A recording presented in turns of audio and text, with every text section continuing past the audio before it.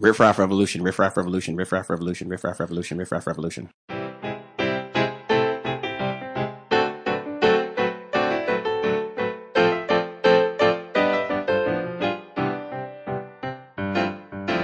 Hello, this is Riff Raff Revolution, a podcast about real stories, about real struggles from real underrepresented comedians. Really. I'm Perry. I'm a theater teacher, a comedy writer, a director, and a performer. And I'm Laura. I'm also a comedy writer and performer, definitely not a theater teacher. Today we're talking with Seth Thomas. Seth is a comedian, actor, writer, rapper, and wannabe video dancer from Oakland, California, currently living and working in Chicago. As a graduate of Clark Atlanta University's theater program and the conservatory at Second City, Seth uses his acquired skill set to write and perform comedy. When Seth is not touring with his award-winning comedy duo, the Defiant Thomas Brothers, he can be found teaching at the Second City Training Center or at home watching The Hills and tweeting about it like the show is still on. Yes. Yeah. So welcome, Seth. Hi. Thanks for having me. This is fun. That sounds like the bio I sent over. No. I was like, wait a minute. Originally. That sounds familiar. Yeah. I forgot I said the wannabe video dancer. I really do want to be a video dancer. Well, who doesn't? Right? Yeah. Right? Have you ever done any video dancing? Do you mean like music video dancing? Yeah. I've been in a couple of music videos. Wow. Not like featured. It's like, you have to like pause it and go, yo, that's me in the really big striped Gap shirt. You know what I mean? But yeah, I had some. It was fun. It's fun. Video shoots are fun.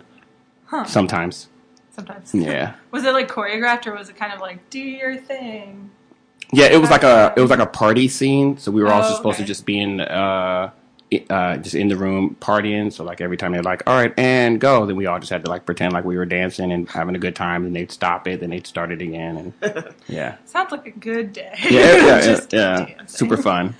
That's cool. Well, we wanted to start with a couple questions to clarify some things that when you filled out our guest form, because we've talked about this earlier. We brought you snacks. Appreciate it. Thank you. And we brought you the snacks that I think Jacob, our producer Jacob, who is the man behind the scenes, Jacob tweeted at you, I think, what kind of snacks, and you answered goldfish, Ruffles, and Swedish fish. Yes. Do you have any connection to these other than are they your favorites? They're just kind of like my faves. You know what I mean?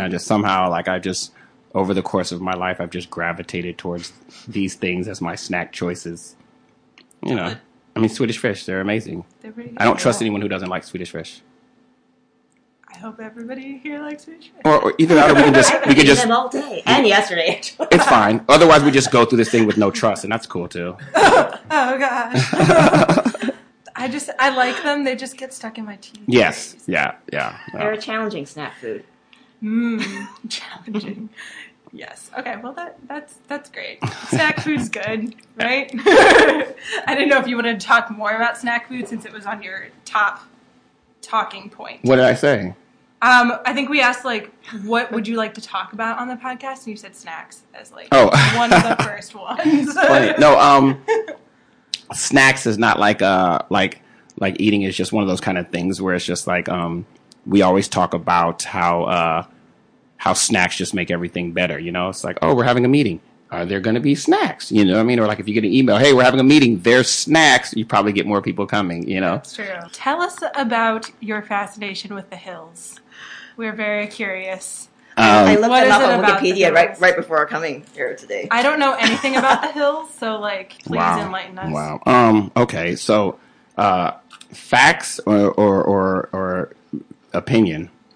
Let's do opinions. Okay, great. Opinion. The Hills is probably the greatest reality TV show ever made. And that's a bold statement. And possibly one of the greatest shows ever made. I don't know. It just kind of happened. I'm definitely wasn't in the demographics of its creation. It's kind of one of those type of things where like shotgun blast, like it's all just those pellets that go randomly and like one just flies way out. And so somehow, I just got hit. Like, oh, I love this show. You know what I mean? So I definitely wasn't the demographic, but loved The Hills. I loved watching it when it was on, and and then it ended, and I just like bought the DVDs and just kept watching, and I still follow everyone from the show, like Lauren Conrad, Heidi Montag. I still follow Audrina, all of them on the social. I have major and minor characters. Elodie Otto, who was on the first 2 seasons and then left after left in season 3, third episode. It's one of my favorite minor characters. I follow her on Twitter. She follows back. Oh wow, We're fun. that's awesome. Yeah, I've had some Twitter conversations with Spencer. I recently had a Heidi retweeted me. Wow. I'm like, but also like I watch it regularly. Like it's intense. I'm almost at the point where like if you call out a number, I can tell you the name of the episode. I'm not there yet. But most of them I'm kind of cool with. What do you think is a secret to Heidi and Spencer's marriage? Because Channing Tatum and Jennifer Aniston just can't seem to keep it together. So I think that there are, especially watching The Hills, which was weird because like on The Hills when it was happening, it was all like, oh my God, this is the worst relationship, and like Heidi, like, you know, she's all into Spencer, and like the parents were all worried that like, you know, she's not going to have any other friends, and like it's all just going to be very insular. And but I think that there are like there are people in the world who like, I only need one person, right? Like I just need this one person, and I'm okay with like my life revolving around that person. And like when 2 of those kind of people get together, then there's no reason, you know. It's just like usually it's like one's like latching on to someone else, and then the other one's like a crazy socialite, you know, or kind of opposite. And in this situation, I think they're just in a situation where all they need is each other, and it's just kind of worked out. What sets The Hills apart to you from other reality shows? It's a lot of things, but I think one, it had a point, which was there was the Lauren Conrad journey. So it's like it started with her like moving. The whole point was she was on. It was a spinoff of Laguna Beach. So she left Laguna to go to L.A. or Hollywood. So like we followed that. Then like she got an internship at Teen Vogue. Then we watched her work at Vogue. Then she got a job at People's Revolution. So we watched that. At the very beginning, she was going to FITM. So we watched that. So then it was just this whole progression of a story. So it wasn't just like there were the hanging out with the friends and the boys and the fighting and the breaking up with your friends and all that kind of stuff. But there also was an arc of like her going from being a student to becoming like this person in the fashion world that she wanted to become. And then she left.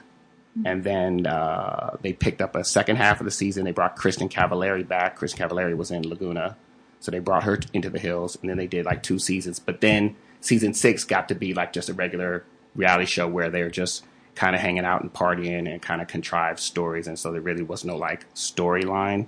So I think that's why the show ended after the 6th season. So it was that strong storyline of like more of her career rather than... But then the other thing about it too was kind of like the timing. So it was like there's a lot of like bands and brands involved, like the way the show was run. A lot of music was played in between cuts. So at the time it was like if you were a new artist or an emerging artist, you know, you wanted your song on The Hills. A lot of branded things, you know, because it was like Hollywood stuff. So it's like, oh, like I think it's season 1, possibly season 2. They go to like a cricket launch party. So it's like, you know, I didn't hear it. Yeah, right. You think of it. Yeah, it's like, oh, cricket. But like you don't, you know, right now you think of cricket. It's like, oh, the bootleg phone. Like you can't really get a phone. But like when they came out, they were trying to be a legit, you know, competitor. And so like they had this huge launch party, you know. But so yeah, it was a lot of. I mean, the appearances were crazy over this course of the seasons. I mean, like Justin Timberlake was on it. Marc Jacobs was on it. Lady Gaga. There's an episode where Lauren's fixing Lady Gaga's dress. Like, it was a lot. It was the show, you know. Maybe I need to start watching it. I'm not You've sure. intrigued me. I'm not sure I love anything as much as you love The Hills. It's aspire to love something as much as that. It's amazing. That's cool. Yeah. It's a trip. I know. It's just like, and it's kind of one of those things where like, I don't know. I mean, if I was like a white woman, no one would question my affection for it, right? but it's just crazy. It's like whoa, wait, what? Yeah, so it's always Love is love, right? Yeah, I think so. Love, I yeah. think so. Yeah. Well, thank you for talking about it a little bit. I can talk about the hills forever. So yeah, cool. Well, the reason you're here is comedy. So let's talk about it. Let's do it. So what motivated you to start comedy? Or like when did you start your love for comedy and performing? Well, I've always been an actor. I was a child actor. I acted in high school, college, all that kind of stuff. And then, so I was here. I moved here randomly over the summer. I was like here really just to visit a buddy of mine. My best friend lived here, and I like came out here to hang out with him. And then, just kind of sitting around. I've always done a lot of like tragedies and stuff in college and things like that, but I always kind of gravitated towards the comedy side, the one. So when we did shows that had a comedic spin or were on the comedy side of things, I really enjoyed those, and it was just something I wanted to kind of explore. And then like every young punk, I was like, oh, I want to be on Saturday Night Live, and like, okay, well then I'll go over to Second City and start that journey. And that didn't happen, but in the course of it, I actually have a great journey, a great life, with comedy. But yeah, it was just kind of I just liked it more when we would perform comedies and tragedies. I preferred the comedies over the tragedies. What has motivated you to keep going through, or like pick up certain jobs or things like that? Like what inspires you in comedy now, I guess? Now, or just in general. continuing? Well, now at this point, I'm just kind of like, I'm nice at it, so like, there's no reason to not do it. You know what I mean? Like, in the beginning, I think there was still that kind of things were a little more linear. I think when I started, it was like you knew you were gonna the end goal was getting to Aspen, which was happening every year, and you land an agent and you get a development deal and you try to get a television show. So like that was all there, you know what I mean? And we did all of that. We had a television deal with the UPN, and then they merged with the WB to create the CW.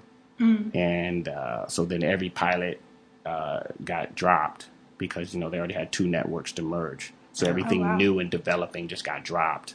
So like I think after that situation, I think it was just kind of I still like performing. I still like writing. I still like kind of being in it. So I kind of like kept doing it, but it was just not there was no like eye on television like that anymore, like there was when I first started.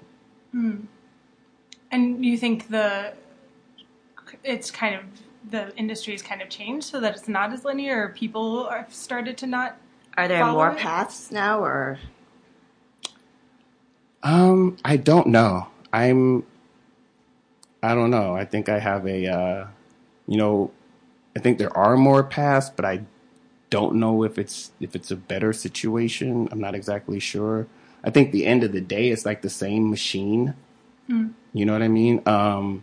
There's so many channels now, right? And so many things are like streaming, and it's about, you can go direct to Amazon or, direct to Netflix now, or all these different things. So it's not like the same as, when there were, 6 networks, 7 networks. I also think that like, I don't know. I think because of the technology and all these other kind of stuff, so much of the pre-work, so much of the development work that you usually got like signed to do the development under now can be done on your own. So it just changes it to more of like, what do you have? There was a time when you were like, oh, I have ideas. Now it's like, let me see it. You know what I mean? So I don't know if I'm sure the track is still there, but I just don't know if like you can. I don't know if you can get into. I don't know if you can get into pitch meetings anymore with just like ideas anymore. You know, because the next person over there might have 4 or 5 episodes of their ideas shot and ready to be seen. You know, so Yeah. I don't know. I'm not clamoring for that anymore. So I'm just kind of like not really. You know, it's not information I'm storing. That makes sense. Yeah. Do you think then over time, the way that people are, this is a weird word to use maybe, but like consuming comedy has changed a lot since it is more like, seems to be more media, or a lot more people do like video things or Everything's things on online YouTube now. rather than on stage. Yeah, well, for sure. Like, you know, like when I first started doing my 2-person comedy show, it was like, you know, it was like the pre-YouTube era, so that wasn't an avenue, right? So it was kind of like before it was like, you know, stage shows and CDs and possibly some video, or you know, like a special or DVD or whatever you're doing. So now there's like same thing, but it's like there's live shows and then there's like albums, but now there's also like, you know, podcasts and all these various avenues to watch. So yeah, definitely people are consuming comedy in a various different ways now than, let's say, when I first started. Do you think that affects comedy at all and the style people are doing comedy in? Well, everything affects comedy, you know, if it's done properly. You know, comedy is supposed to be the you know, the mirror of society. So like, you know, when society changes, the reflection changes. Do you feel that your audience has changed, or how your audience has received your material over the years? It's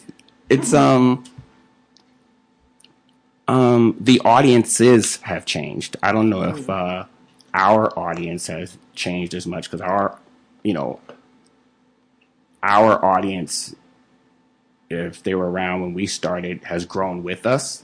So they're kind of like, we're all kind of like figuring it out together. But as far as like newer people or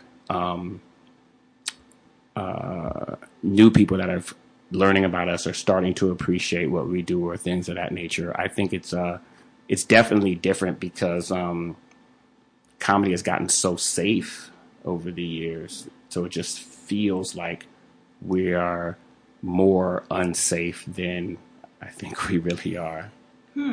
How do you think comedy has gotten more safe? Because right now we're up to our shoulders and necks in political correctness. You know, possibly to the point where I don't think we even identify it as political correctness anymore. It's just like a level of correctness. I think the problem with it is it's designed to, to not hurt feelings and to not be offensive. You know what I mean? But in the course of that, both sides have also opted to like to ignore the truths. Does that make sense? I think so. Can you explain that a little bit? Yeah, sure. Like, if I make jokes about black people having big lips, then that comes off as like racist. You know what I mean? But the vast majority of black people have big lips. So, it's true. I mean, you can get at it a particular way. There's a difference between something coming off as racial versus racist. And it kind of depends on who's making the statement, too. But I'm not sure if a lot of people would say that it's racist coming from you. But I don't know if you've had a different experience with that. Well, I think that people in the business of identifying incorrectness don't necessarily care about the source. Maybe they'll feel maybe they'll still feel uncomfortable but will, allow it. So yeah, in the sense of like, black things, I can get away with it more because of the uncomfortability of it. But I think that like, just because of the nature of it, but that's just more or less of a can and can't, not a can and is it okay, or can and it's not okay, right? Like, it's still about how I'm feeling. Like, that's just where we are right now. It's like, is this, it's just, I don't know, in my opinion, it just feels like it's less about what's going on and more about like how this thing makes me feel. So if I don't feel okay about this, that's enough. You know what I mean? It's just, I don't know. It's just, you can't really, when you make comedy and you have an audience there because they're there for the entertainment and all that kind of stuff, there are strategies you create to protect the audience so they don't feel a particular way, I guess, right? But at the same time, it's like, I don't know. I think it just keeps getting safe. I mean, everything is just, everything's just, I don't know. I think that's why like a lot of like, especially like stand-up is just kind of devolved into like storytelling. I don't know.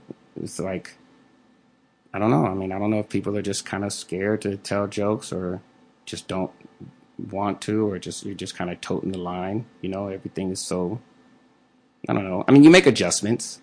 You have to look at the climate and make adjustments. We had a scene where it was like a cab driver, and the cab driver picks up a person, and it was they were basically on their way to go like murder their lover. You know what I mean? And I think when we first wrote it, I think it was he was like going to kill his girlfriend, and then I think like as we lately when we perform it, we're just like, you're going to kill your boyfriend because we're the society's dealing with violence against women, you know what I mean, in a way that like you don't want it to be perceived a different way, you know what I mean? So it's a detail, so we're not like unconscious, you know what I mean? But like, you just kind of make adjustments, Where do you find the line is for you, I guess? Like, I don't know how to explain it other than that. Like, I understand what you're saying, that there's, it's hard to be afraid to do anything, but where do you find that you can like touch the line and it's still... I think it goes back to just what I said earlier, where it's like the audience feels protected, so they don't feel like you're talking about me. Like you're not attacking me. Something's happening. Because remember, it's still theater, and theater is still like breaking the fourth wall and looking in, right? So it's like, as long as the audience feels like they're looking into something, they're seeing something that maybe they shouldn't be looking in, right? Like like the wall just disappears on your neighbor's place, so I can see everything the neighbors are doing. You know what I mean? And they don't know I'm watching, but I can see all of that. That's kind of how I approach it. So as long as that feel is still there, as long as that barrier, that fourth wall, and it's behind the fourth wall, and then that just comes into the skill set and the artistry of like, how do we deal with this thing and still be able to do it and do it in a way that is like enjoyable. Yeah, it might make you feel a little uncomfortable or like, ooh, I can't believe that happened, but not leaving going, oh my God, that was at me, I'm offended. More or less like, oh my God, that was wild. Yeah. So I think if you can figure it out, I don't think there's anywhere you can't go. You just have to figure it out. And I think that there has to be a reason to go there. You know what I mean? Like some things I just don't even think you need to deal with. But who am I, Are there any subject matters that you think should be off limits for comedians, or? No. I just think it has to be done well. You can just find a way to make it work and still... Yeah, I think it's like if you can't figure out a way to do it well, then probably leave it alone, because the shock value is not enough, you know what I mean? It has to be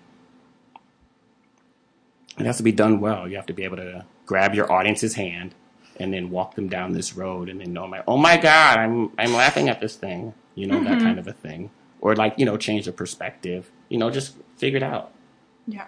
you know. Like, yeah, you know, like, I have, I don't know. You just figure it out. Do you feel like there was a period of time early in your career where you were kind of trying to figure it out, especially with the Defiant Thomas brothers? And I think I'm always pushing trying to that figure it edge? out. Yeah. Yeah, I'm always trying to figure it out. I'm always trying to, like, you know, does this still work? How does this work? How does this change? How does this play? Where does this go? You know, you're kind of looking at the social climate. Sometimes, you know, society, like, you know, validates whatever. You know what I mean? There was we have this song called the pedophile song. Oh. Dedicated to priests that have molested children. And it's a really fun song. Yeah. Yeah. And I remember we had this, it was this weird thing, right? It was just like, so we were doing a kind of a reintroduce yourself type of a show, right? So it was like, this was a whole new crowd who had never seen DTB before. So we were like, okay, we're going to reintroduce ourselves and kind of like, you know, do the classics. And so so as we're working through the RO, we are going, we got to the pedophile song. We were like, man, do we do this song? And then like, there was that thing of like, oh, this is kind of old, and is this old and dated? Is this not in the consciousness anymore? But then it was like, have they stopped though? Right? Like, you know, like, that was the conversation. Like, we were like, whoa, like, do we do this? Like, is it old? And the fact that we were even having the conversation almost bothered me. It was like, wait, they haven't stopped. Like, what's going on? And so we were kind of like, and then right around that time, I think Spotlight won an Academy Award. Oh. Yeah. And we were like, great! We're back in the game! You know, so that kind of a thing, you know. Have you ever had reactions from audiences that are like very like, oh my gosh, I can't believe you went there, like in a negative way, not like a, oh my gosh, that negative. Oh yeah. Yeah. Have you had like a oh lot yeah, of sure. I mean, responses? every now and then there's someone. Oh my God, there's like a Yelp review where some person was like, I didn't laugh at all. Like, don't go see them. And like we were we're gonna use that as the tag for our next show. But yeah, some people were just like, oh my God, you know, whatever, you know, that was so offensive, or I didn't appreciate that, or whatever. I mean, you're gonna get one or two, you know, every now and then. I mean, nobody's perfect. Yeah. You know, there's gonna be a percentage of people that just don't dig your stuff, and that's cool. You know, don't buy the album. Yeah. You know? Do you feel like that kind of like, is it good that you're getting a reaction? Yeah, I think the worst thing for a performer that's creating something is probably apathy. Like, you don't want people to be apathetic about your work. Like, oh, it exists. Yeah. You know, you know, kind of want that. I'm kind of a like, you know, there's those ideas of like, you know, like all press are good press, or like, you know, my grandmother used to say, doesn't matter if they talk good about you or bad about you, as long as they're talking about you, you know, that kind of a thing. So, yeah, I mean, you know, if somebody sees the show and like the reaction is like, oh my God, I hated everything about this. Like, you know, then in my head, it was like, well, I made you feel. So there was that, you know. At least you're memorable, right? Yeah, to that person. it was real. It made you feel something. I like what you said earlier about something about like comedy puts a mirror up to society. Do you feel like now, maybe more than ever, comedians and maybe artists in general have a certain responsibility to put that mirror up to society with our like current political climate and how things are happening? Well, I mean, you're using the responsibility. I think that, like, that's just what a comic is. You know, if you take the mirror aspect, the reflection aspect away from the comic, then we're talking, you know, like past or future, which then becomes, you know, a whole different thing. You know, it's not comedy. It's funny that you said this, you know, the current political climate, because I think that in the current political climate right now, comedy is starting to suffer, you know. How so?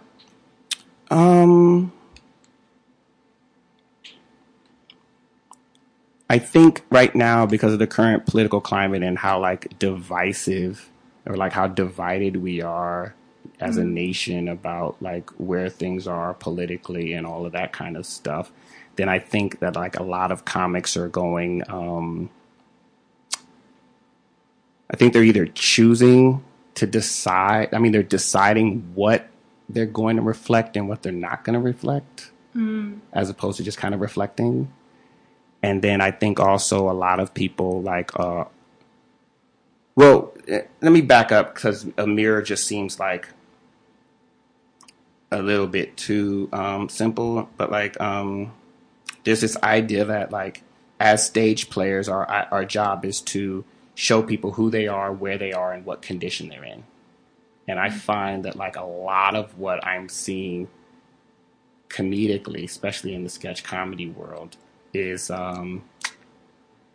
it's not who we are, where we are, and what condition we're in. It's like who we wish we were, where we wish we were, and like the condition we wish we were in.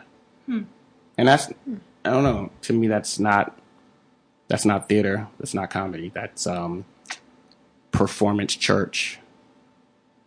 That's really interesting. I can totally see that. Yeah.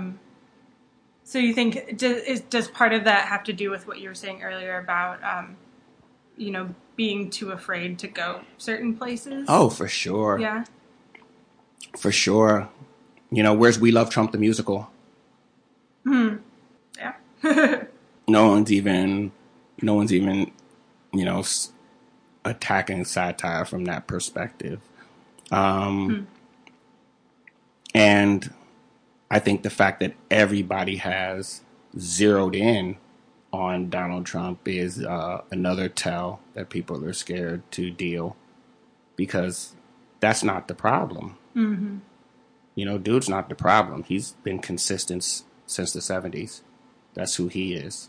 You know, if there is a problem, the problem is the people who helped get him there.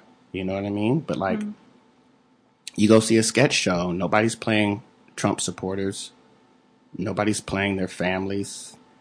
You know, nobody's trying to, there's no relationship scenes where one voted for it and they're trying to figure it out. No one has the POV that, you know, maybe they were right. No one's playing. I mean, it's just all, you know, hate. We don't like him. He's wrong. Blah, blah, blah, blah, blah. And then it's kind of like, you know, it's juvenile. A lot of it is, you know, name calling and this and that. You know what I mean? You know, you hear about the hair and the orange skin and the da-da-da-da. And I mean, just like, you know, I mean, like, you're really, really basing your comedy on talking about somebody's tan. And like, whatever. Which is exactly what he does when he's attacking other people too, so it sounds juvenile. Yeah. That's what I said, right? Yeah. Juvenile. I'm not protecting him. That's not what I'm saying. I'm saying that like we're comedians. You know what I mean? And like our job is to show people where we are. And like, here's where we are. 53% of white women voted for Trump. Where's the last sketch where anyone was like, hey, I'm going to play that person? You know, I just don't, I'm not for or against too many things as a comedian who creates content. I feel like, I'm the, you know, like the battle's waging down here and I'm sitting over here in a tree watching both sides, just trying to figure out like which one, what behavior next is going to provide the best comedic value. You know what I mean? I'm not. Yeah. Do you feel comedians aren't, I guess, going after the more complicated issues and point of views because they don't want to do the intellectual work or because they're afraid of alienating potential audiences. Well, I don't think anyone's worried about alienating potential audiences. You know, everyone is very, very comfortable alienating Trump supporters. Very comfortable with it. And it's unfortunate because those people, you know, buy tickets and drink beer too.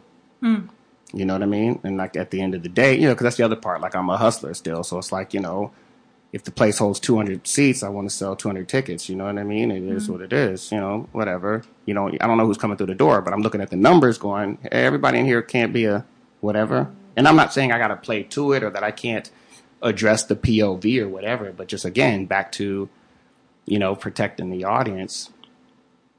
I find a lot of it is just very outward. It's just not inviting. And like there might be like the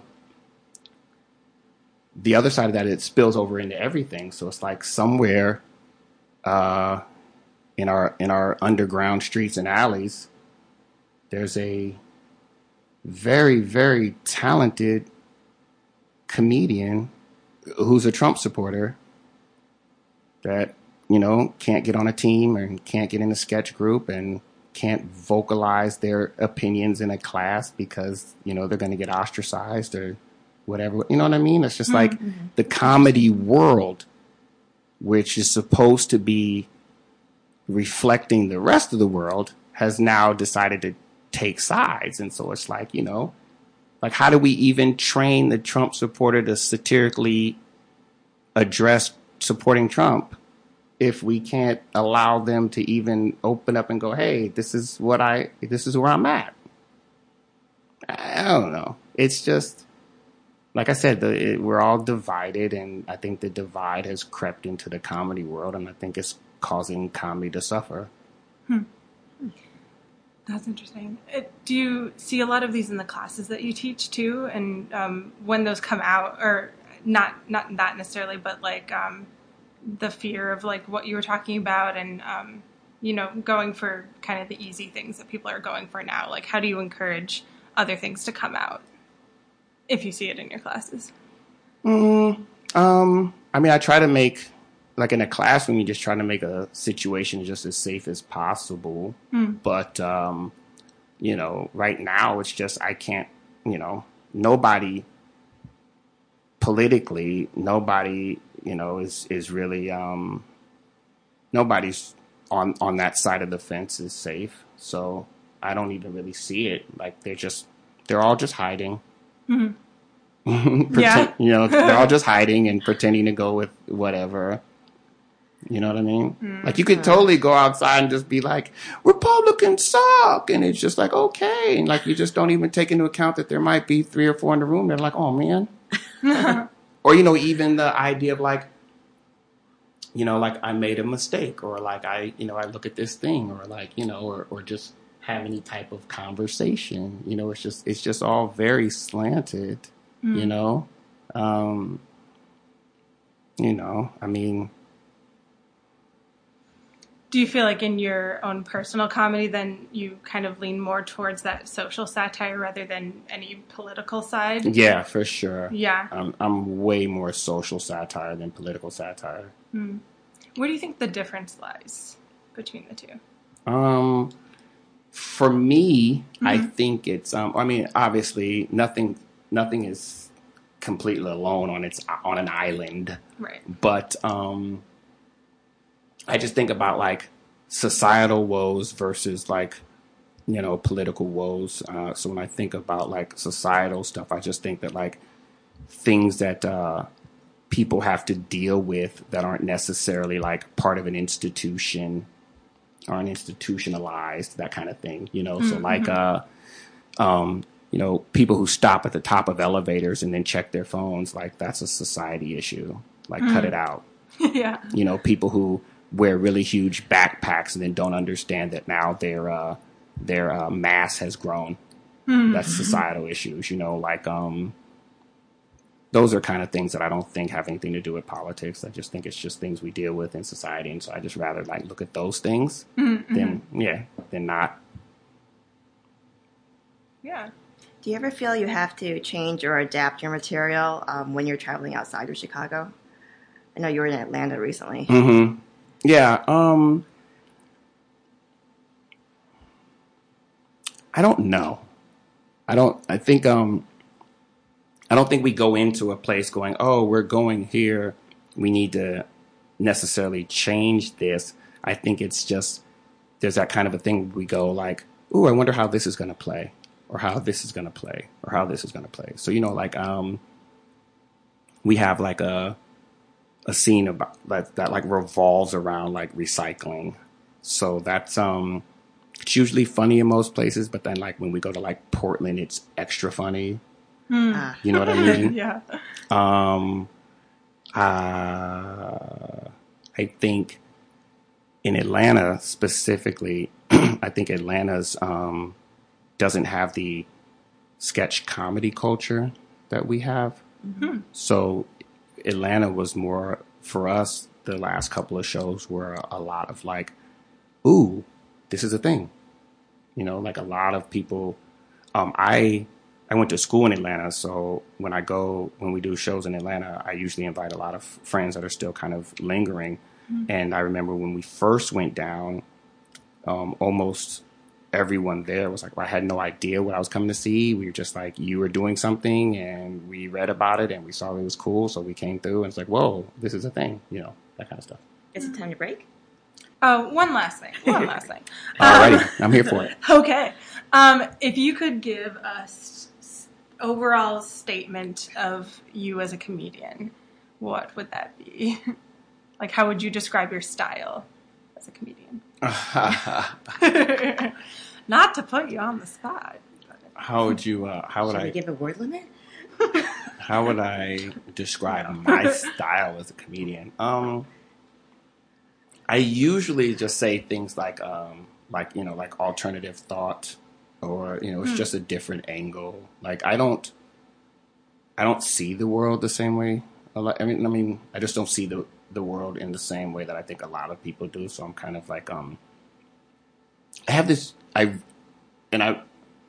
mean this sincerely. Like I genuinely have the ability to kind of see the world from a perspective where it doesn't benefit me. Like I get it. Like sometimes I lose, right? So it's like, I really believe most people think they're the good guy. Everyone thinks they're the good guy.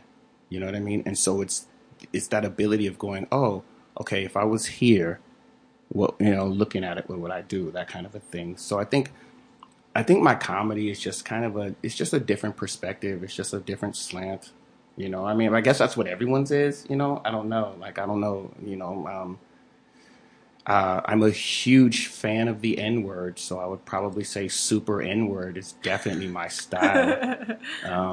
But other than that, like, yeah, Cool. Yeah. That's neat. Yeah. Just trying to find different ways to approach things. I think that's the important. Everyone's. I think there's this.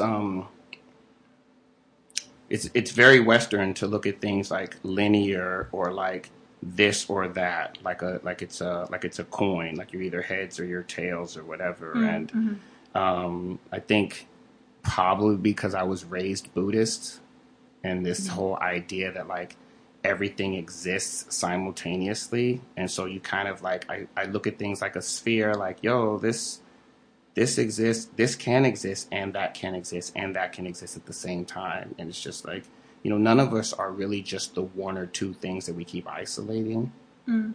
So it's just like wrapping my head around, people are like, well, how could you like this if you like that? And it's like, because I do. You know what I mean? It's like, I don't have to justify this. I don't have to try to fit this into your coin. Like, I do. And usually what you're dealing with is just somebody who's bought into the idea that this is this and it can't be anything else. So it's like, how do you, and it's all kinds of stuff, it's like, oh, you're black. How could you like the Cubs? Or, you're black. How could you live on the north side? Or you're black. How come you like the hills? You're a guy. Why you like the hills? But it's just so, you know what I mean? Mm-hmm. Yeah. Yeah. That's interesting. Yeah. And so I think Why that do it's we just, have to put things in boxes? I'm sure I have before, though. I'm sure I've been guilty Oh, yeah. of that. Oh, yeah. well, because it makes us safe, you know? Mm. You know, labels and identities, you know, I mean, okay, here's the stone cold truth, right? Mm-hmm. Please. There's 7 billion people on the planet.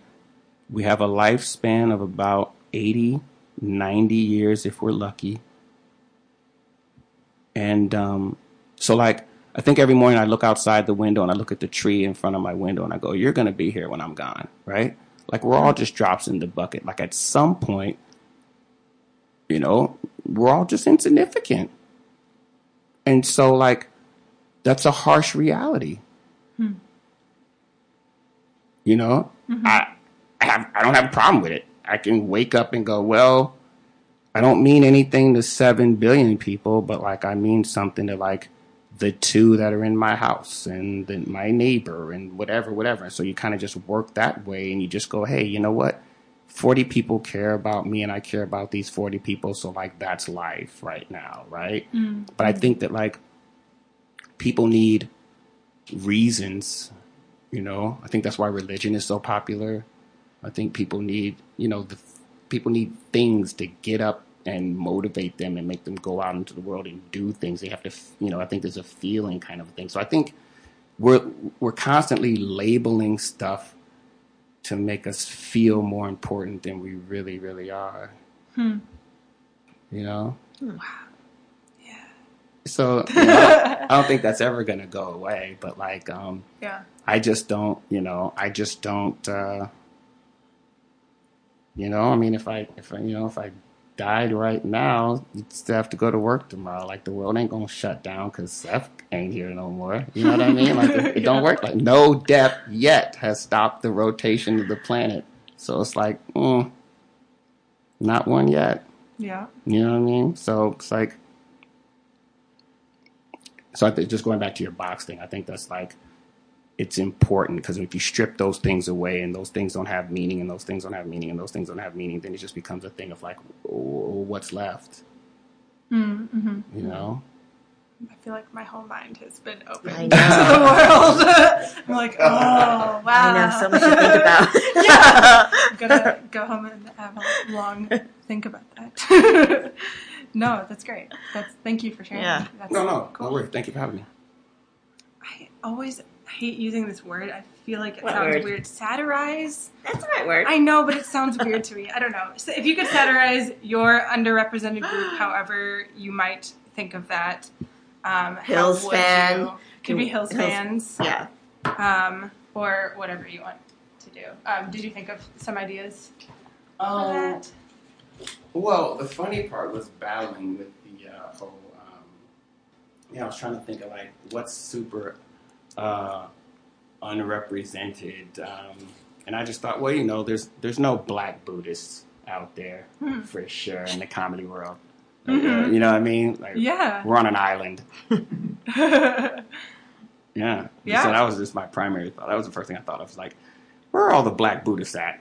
And how come I can't tell any of my Buddhist jokes? You know, because no one's gonna get them. You know, that happened to me in high school. Oh, yeah? Yeah, I was like telling a bunch of jokes, and everybody's like, "What are you doing?" I'm like, "Oh, you damn Christians!" You know, it was crazy.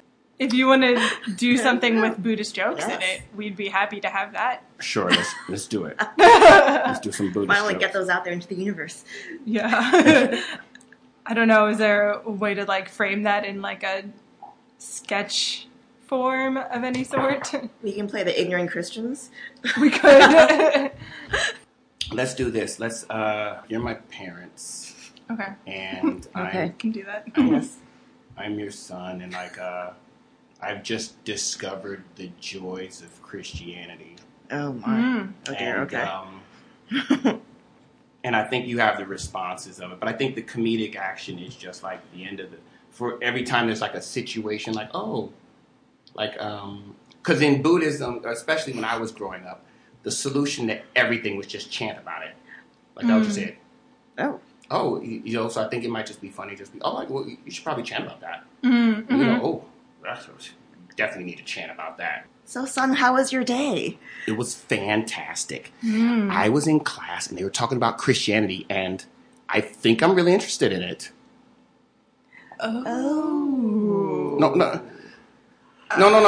Mom, don't get weird. Like, I'm not gonna like leave the temple or anything. Like, I'm still a Buddhist, okay? I'm just saying that like Christianity, there's this thing out there, like there's this like religion, like it's like another way of like looking at things. Like it's really cool. Like they've got this guy with like really cool powers, and like he turns like water into wine and stuff, and like he walks on water. Did you take Charlie- the wafer? Charlie, have you chanted on this yet? I think we really think that maybe you should take a step back, and just go and chant on it a little bit. Clear your mind. Yeah. Yes. Before, don't make any rash decisions. Well, no. Okay, I'll chant about it, but I just want to tell you, like it's exciting. Like there's like a devil, which is really cool, right? Because like he he's the reason why we do like bad stuff. No, like okay, so like remember when you were like Charlie, you didn't take out the trash, and that's not really like Zen of you to like disrespect your moms. Yes, right? I did say So that to you. I do okay, remember that. right? Well, like if we were Christians, I could be like, well, the devil made me not take the trash out, Ma. Charlie, I'm not sure if that's how it works entirely. Now, I'm not familiar with Christianity either, but I think first, just take a step and chant on it first. Mom, I will Find it within yourself, and if it's not there, maybe. And then maybe you can talk to our Catholic friend, and he can introduce you to Catholic guilt, which I hear isn't very pleasant. No, Well, that's true. I don't want to feel guilty. I just like don't want to be responsible for my actions. Well, Charlie, I don't know if that's exactly how it Well, works. it has to. Like, okay, like when I don't do things correctly, you and Mom are like, you should chant about it, right?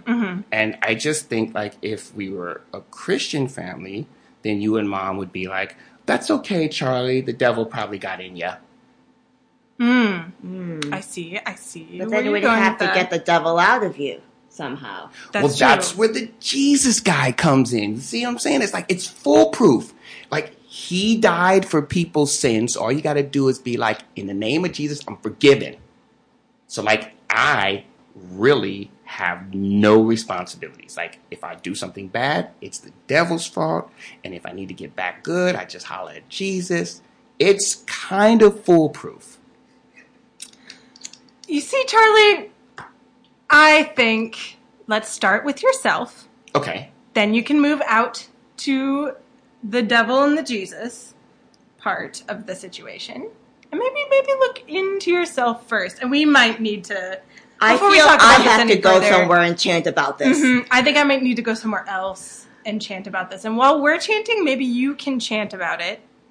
And then what do we say we meet back in about 10 minutes? And then rediscuss this, Charlie. What do you think about that?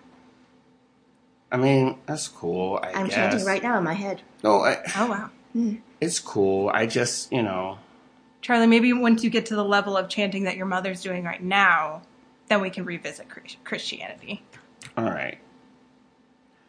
But it would be kind of cool if we were Christians, because then I could, like, blame the devil for not chanting. The devil's not real, Charlie. Okay, fine.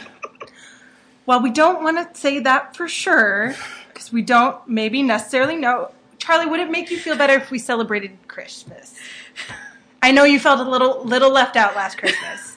I've Maybe been we feeling start left with out Christmas. every Christmas, Mom. Like, just so you know, I feel left out every Christmas. Okay. We already celebrate the Buddha's birthday, though. The Buddhist birthday? The Buddha's birthday. Ah, that's true. But then you can get bonus Christmas, and then maybe we'll chant, and in a year, we'll talk about Christianity again. What do we think about that? I don't know. I'll chant on it. Good.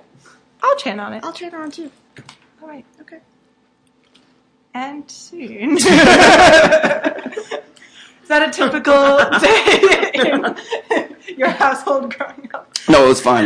Like, we didn't celebrate Buddha's birthday, but also, like, Christmases were horrible. Like, that's one of the jokes I used to make. Like, everyone would be outside with, like, their new car, their new bike, or their new toy, and I just have, like, joy and peace. You know, like, nobody wants to play with the kid who has peace. You know what I mean?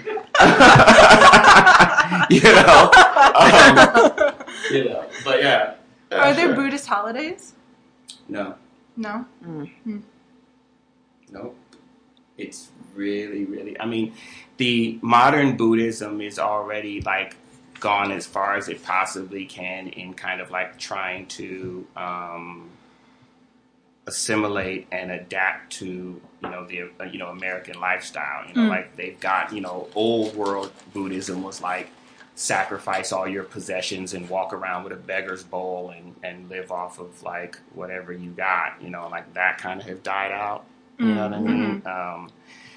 So, like, this idea of, like, you can, like, you can participate in society and you can do whatever and you can just, practice this particular religious things. So it's just kind of like it's already kind of making its twists and turns to adapt with the changing world, But, like, there was a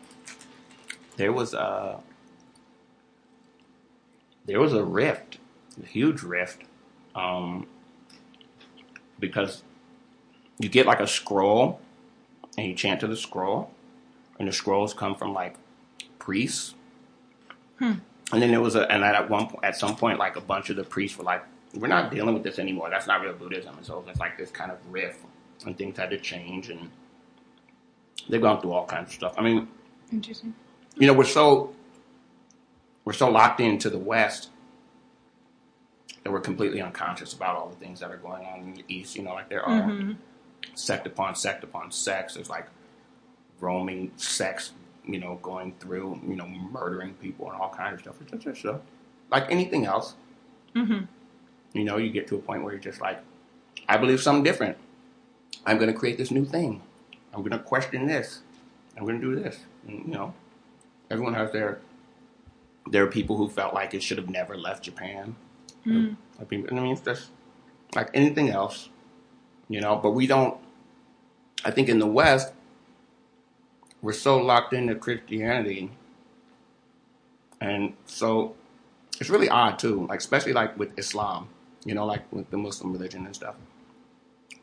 We're so locked into Christianity and that everything else is an affront that we don't realize that in that it becomes other religion worship, and we don't acknowledge that they are just as messed up as everybody in the Christian world, right? Like Muslims aren't perfect. Like, they have the exact same inter-religious problems that Christianity has and everybody else has. Like, everybody has those issues. So, like, if a Christian runs into a room and shoots up a room, you just go, well, that's that brand of Christianity, or that's those Christians over there, right? But, like, if a Muslim goes into a room and shoots up the whole room, then all of a sudden it's all of Islam is horrible. You know what I mean? And it's just like, they don't even mention the Christian aspect when a white man. Right, so you can't even, the only way you can, and what people don't really understand is the only way you can make that connection is if the expectation is that this thing is perfect, and therefore it couldn't have produced that unless that person is following this thing to the letter. And so we are projecting this perfection on a bunch of followers, which if we just accepted that they were as screwed up as Christians are, or, you know what I mean, then we would go, oh, this guy must be going rogue. This is all good. You know what I mean? Yeah. It's just, that kind of a thing. I just think we project a lot of perfection on other people. Well, thank you for Yes, coming and thank you. talking to us today. Thank you for having me. This has been really, really fun. Of course. Take some snacks. Yes, I will. eat lots of take snacks. Oh, well, thank you. I will free to take take that it with home. you. Yeah, for sure. I left with a gift. And lastly, do you have any shows or anything you're working on coming up that you'd like to plug? Or just your social media accounts or anything? I'm on Twitter. My handle's USA Negro. And that's pretty much it. I don't do the Facebook. It's evil. Hear any new music or? Funny. Musically, yeah. So I just finished an EP, and it's in the digital distribution process. So I'm not exactly sure when it'll hit like Spotify or iTunes or anything like that. But at some point it'll hit, and then I'll be like tweeting about it. And you know, I'm huge in Australia, man. I'm huge. No, I'm joking. I have it's digital distribution. I got like a check for like $40 the other day, and I was like, "What's going on? Like, how did I make $40?" And I like had to look, and like I'm just streaming all over the world at like 3 cents a pop. So I guess they accumulated to $40. So like I'm making it, mama. Like I'm doing it. I'm doing it. So hopefully this next project by like 2021 will have like another $40 for me. You know what I mean? That's just kind of what it is. Musically, I just really enjoy hip hop. This has been a Neighbory Inc. podcast. Go to neighboryinc.com for more details. Follow Riff Raff Revolution on social media at r_r_revolution because they couldn't get a more succinct handle. This episode was edited by Jacob Duffy Halbleib and Dominic Guanzi. This episode was produced by Perry Hunt and Laura Lee. Tune in next week for an interview with Fragdance Concord. Bye! Bye! Or like you should chant about the fact that you're not chanting. I got that note one time. Yeah.